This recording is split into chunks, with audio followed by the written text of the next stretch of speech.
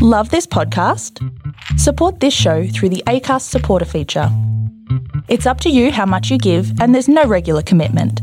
Just hit the link in the show description to support now. This podcast is recorded on the lands of the Dja Dja Wurrung and the Wadawurrung people of the Eastern Kulin Nation, and we wish to acknowledge them as traditional owners. We would also like to pay our respects to their elders, past and present, and Aboriginal elders of other communities who may be listening. Jesus. Okay, you ready? Yeah, let's do it. Okay.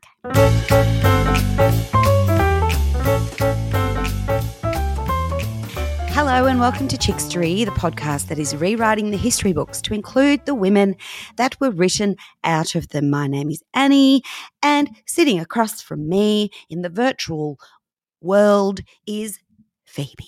Yes, it is I. It is I. It is you across the interwebs.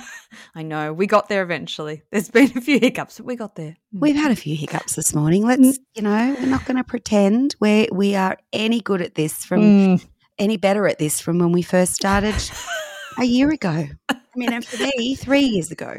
We're trying, and that's all that you can ask for. Well, this is true. Last week was a fun ep. If you haven't listened, go back and have a listen.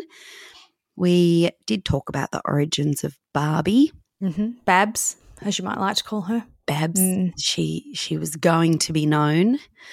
I am going to the Barbie premiere next week. We're having – I know that sounds a little odd because for the rest of the world, Barbie's been out for quite some time. But I do live in a small town, a small community, and we are – look, we're a few weeks behind the rest of the world, the rest of Australia really, and it is coming to our local cinema, and we have a fundraiser happening for the Castlemaine Fringe Festival, from which I'm a member of the committee on. So we are doing a fundraiser, and it is dress up, and I am going as COVID Barbie. Brilliant. I love it. What does that entail exactly? So COVID Barbie, okay, so she comes with cute little pink face mask. Mm-hmm. I've got a pink wig because do you think I could find a blonde wig in this town? This one $2 shop horse town.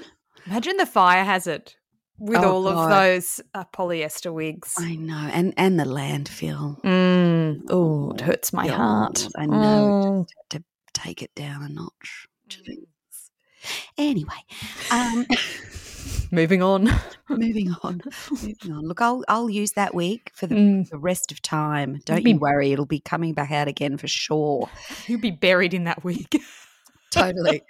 So COVID Barbie, she also comes with a little rat test box, which I'm going to paint pink, obviously, because she had a pink one. Of course. I'm going to strap a syringe to my arm. Now that sounds weird, but I'm going to tape a syringe filled with some pink, cute vaccine. Delightful. Yep. So there's that, and then I'm going to have I'm going to wear a bathrobe, pink bathrobe, pink tracksuit, Uggies, and then I'm going to have a sign on my back that says, please stay 1.5 metres away. I love it. Yes. I think we should just keep that implemented, really, the distance, 1.5 metres. 100%, and I was just thinking, like, I could probably use that sign again if I'm honest. Yeah, just wave it around. Hit people with it. They're too close. Exactly. Get on the train, pop the sign on the back, and just remind people of our personal space. Anything exciting you want to report? I have been doing a lot of digging into a lot of different families this week, and there's uncovered a few mysteries uncovering a few things that I don't believe the families are aware of. Oh, right. Yes. So controversial or just controversial, and pretty sad. But I also would like to say that would have been great if Facebook was around in the 50s and 60s because, it was very easy to change your identity. Oh, absolutely. Yes. This particular individual even lied about their origins at their death. It's since been uncovered that they had several different identities and even at their death claimed otherwise. So trying to throw people off the scent. Wow. Yes. Interesting. Yeah. And there's been a number of other families discovered in the meantime connected to this person. Not one of those like 2 family persons. 4 family. Whoa. I know. Oh, okay. You better leave it there before food. Yeah, I know. Anyway, born and bred historical research. Come on, I'll find those family members for you. Didn't know you had. Yes, and uncover those harrowing stories. You're welcome. Okay, let's kick off with your historical fact. Each week you tell me and the listeners an interesting fact from history because you are the real historian and I am not. Okay. So talking about some of the research I have done recently, there have been a number of families where I've discovered that a gentleman has married 2 sisters, not at the same time, one after the other. Good to know. In 2 particular cases, the couple had several children together when the mother had died in childbirth or soon after. And shortly after her death, the bereaved widower then went on to marry the dead wife's younger sister. So this is quite common. Yep. And in both of these instances, this happened in the mid to late 1800s. And it wasn't uncommon for an aunt in particular to take over the care of her nieces and nephews, or nibblings, as the collective noun is known. So it's not uncommon for a widower to marry again so soon after the death of his wife that needed someone to care for the home, for the children, for him, Fair enough. Exactly. Men can't do it all on their own. No, Okay. they have their arms and their legs painted on. So marriage to a sister-in-law after their wife's death was quite common practice in 19th century Australia and England. However, in the mid-1830s, the English Parliament, which was reflected in colonial Australian laws, passed a statute to make it illegal for a widowed man to marry his sister-in-law. Although the debate in England lasted for 7 decades, it was not until the 1870s that it was examined in Australia, where it was decided that the marriage between a widowed man and his sister-in-law would be legal. And it would not be until the turn of the century where it was legalised in England after decades of debate that essentially centred around that age-old argument of church versus state. That old chestnut. That old chestnut. It is thought that one of the reasons why the Australian colonies at different times legalised these unions was because there was a lack of an established Church of England and a greater diversity of religious denominations, which led to a more tolerant and liberal approach to the marriage question. Mm-hmm. This did not mean that there was a lack of religion in Australia at the time. However, some have argued that it was because there was a necessity for a collective approach to maintaining Christianity in whatever form that held. So it's your turn this week, and you have a chick story for me. I do indeed. Let me ask you. Okay. Do you like wine? Does a bear sit in the woods? Is the Pope Catholic? Well, you will enjoy this story. This is for you. This is for all the winos out there, or the non-winos, whatever. I love it. Yes. Okay. Oh. Born in London sometime between 1816 and 1820, Mary Holt was the only child of Dr. Thomas Glover Holt and Elizabeth Acton, who was known to be a well-educated woman. Because of her good standing in society, Mary received a good education and was well-versed on money matters due to her parents being transparent and open about their own financial affairs. Mm-hmm. In 1835, Mary married Christopher Rawson Penfold. Stop it. Keep that name in mind. I do. Often. Often. Christopher was one of 13 children to the local vicar in Sussex. When the pair married, Christopher was in his final years of studying medicine. 3 years later, the couple moved to the British coastal town of Brighton, where Christopher established his medical practice. After 2 years in Brighton and 5 as a married couple, the Penfolds welcomed their daughter and only child, Georgina, into the world. In 1844, when Georgina was only 4 years old, and the three Penfolds and their maid Ellen Timbrell embarked on a journey to the colonies and a new life. There is speculation that Christopher was running away from some financial problems and bad debts. And where better than to run than the other side of the world where those debts would have trouble following him. The four boarded the Taglioni in London and began their 127-day voyage to the colony of South Australia. Oh, my God, that would not be fun. No. We talk about long voyages on boats in this podcast and,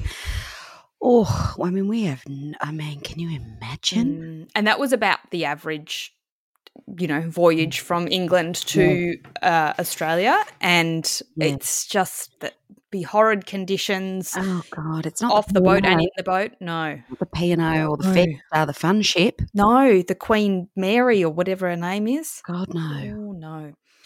Not the Love Boat. The love. Well, it might be. Well, it could have been. One of those days.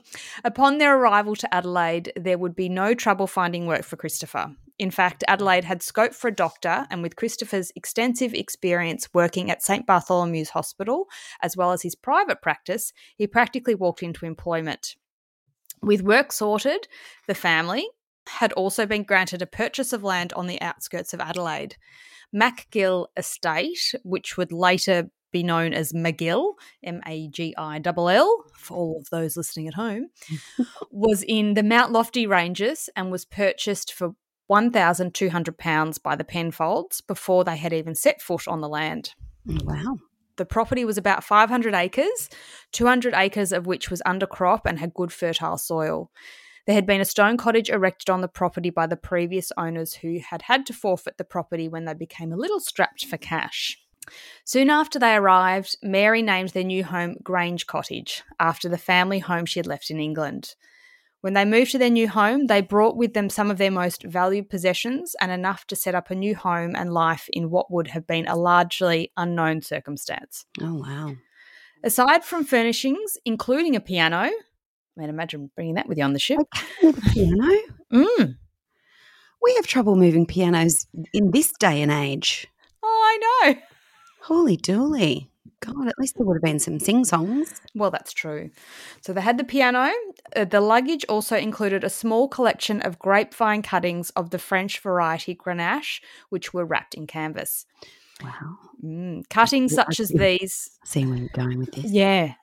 She's clued on, guys. She knows what's happening.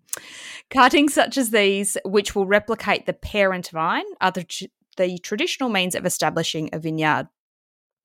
The initial expectation for the use of the cutting was that after planting it would help to produce wine for medicinal purposes. So it was believed that wine was a useful treatment of anemia, and Mary's original plan had been to make a wine tonic for Christopher's patients who visited his clinic with their ailments and medical emergencies. Wow, I'm at the same belief. Same, yeah. So some of this growing belief in the restorative nature of wine came about as the British naval surgeons had long prescribed wine for a range of ailments, including scurvy, on those long sea voyages. However, by the 1860s, their tune had changed when the British establishment were raising concerns about excessive alcohol consumption in the Empire countries. They believed that if the working classes were able to drink alcohol, then it should be wine free of spirits, which were used to preserve it for shipping. The wine that was drunk in England had arrived by ship and was often fortified to last the long journey. The British government believed that this was the problem. However, Australian colonies drinkers could obtain pure wine without the additives such as brandy, and therefore it was better for the consumer. Can you imagine like your red wine being spiked with brandy or whiskey or something, like the full, oh my goodness, that would be rocket fuel. Ooh, delicious. So not only was Christopher's medical practice thriving at this time, he was also the medical professional responsible for attending to inquests and conducting post-mortems in Adelaide and the surrounds, as well as the authority on certifying the mental condition of any person suspected of lunacy. He was also prominent in local government and a member of the vestry of the St George's Church in Adelaide. Meanwhile, Mary was keeping house, her husband's books, managing his medical practice, as well as overseeing the total enterprise that was McGill Estate, with her maid and longtime friend Ellen by her side. By the 1850s, less than a decade after they had arrived in South Australia, Mary was well into her work making wine, which had all sprung from that initial cutting she had brought with her on her trip from England. Wow. I had no idea that okay, I'm loving this.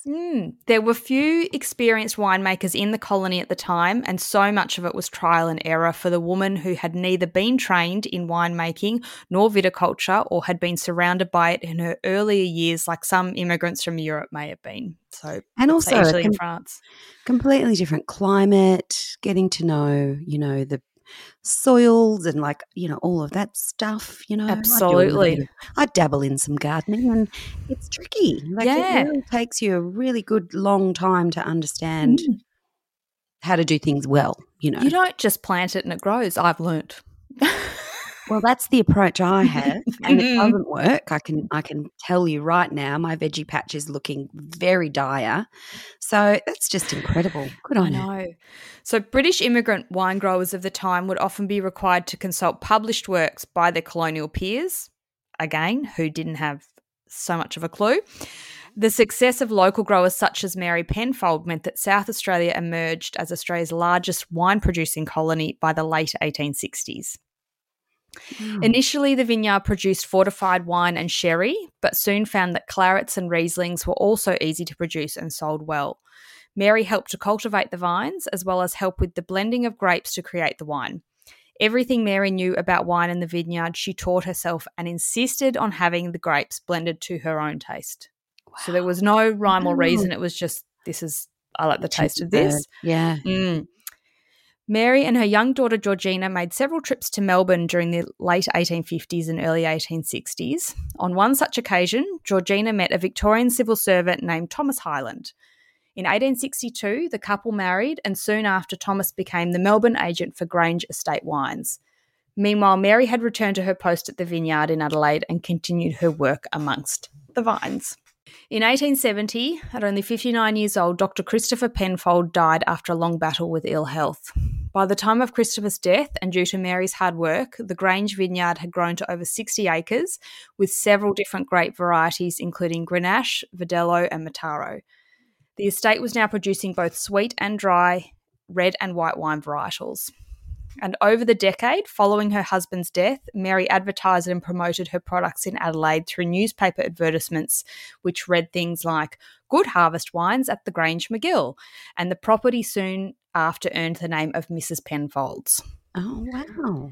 However, when Christopher died, Thomas, Mary's son-in-law, was under the assumption that Mary would not be able to manage the vineyards without her husband and seemed to be unaware that it was Mary who was indeed the force behind the winery.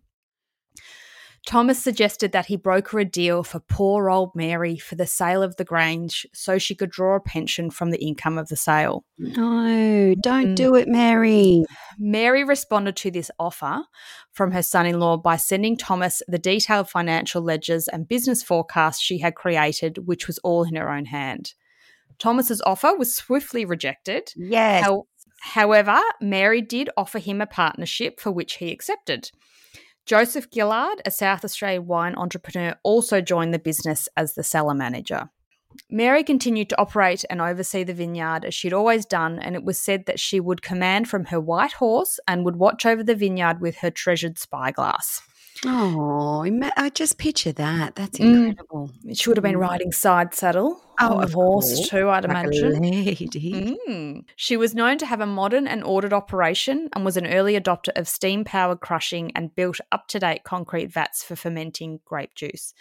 Mary was also interested in new production methods and was keen to avoid fatal diseases like phylloxera, which is one of the most feared pests in viticulture. phylloxera had led to almost total crop losses in the Geelong wine industry in the 1870s. By the late 1880s, keeping it out of South Australia became a high priority so as not to hamper the important economy in the colony.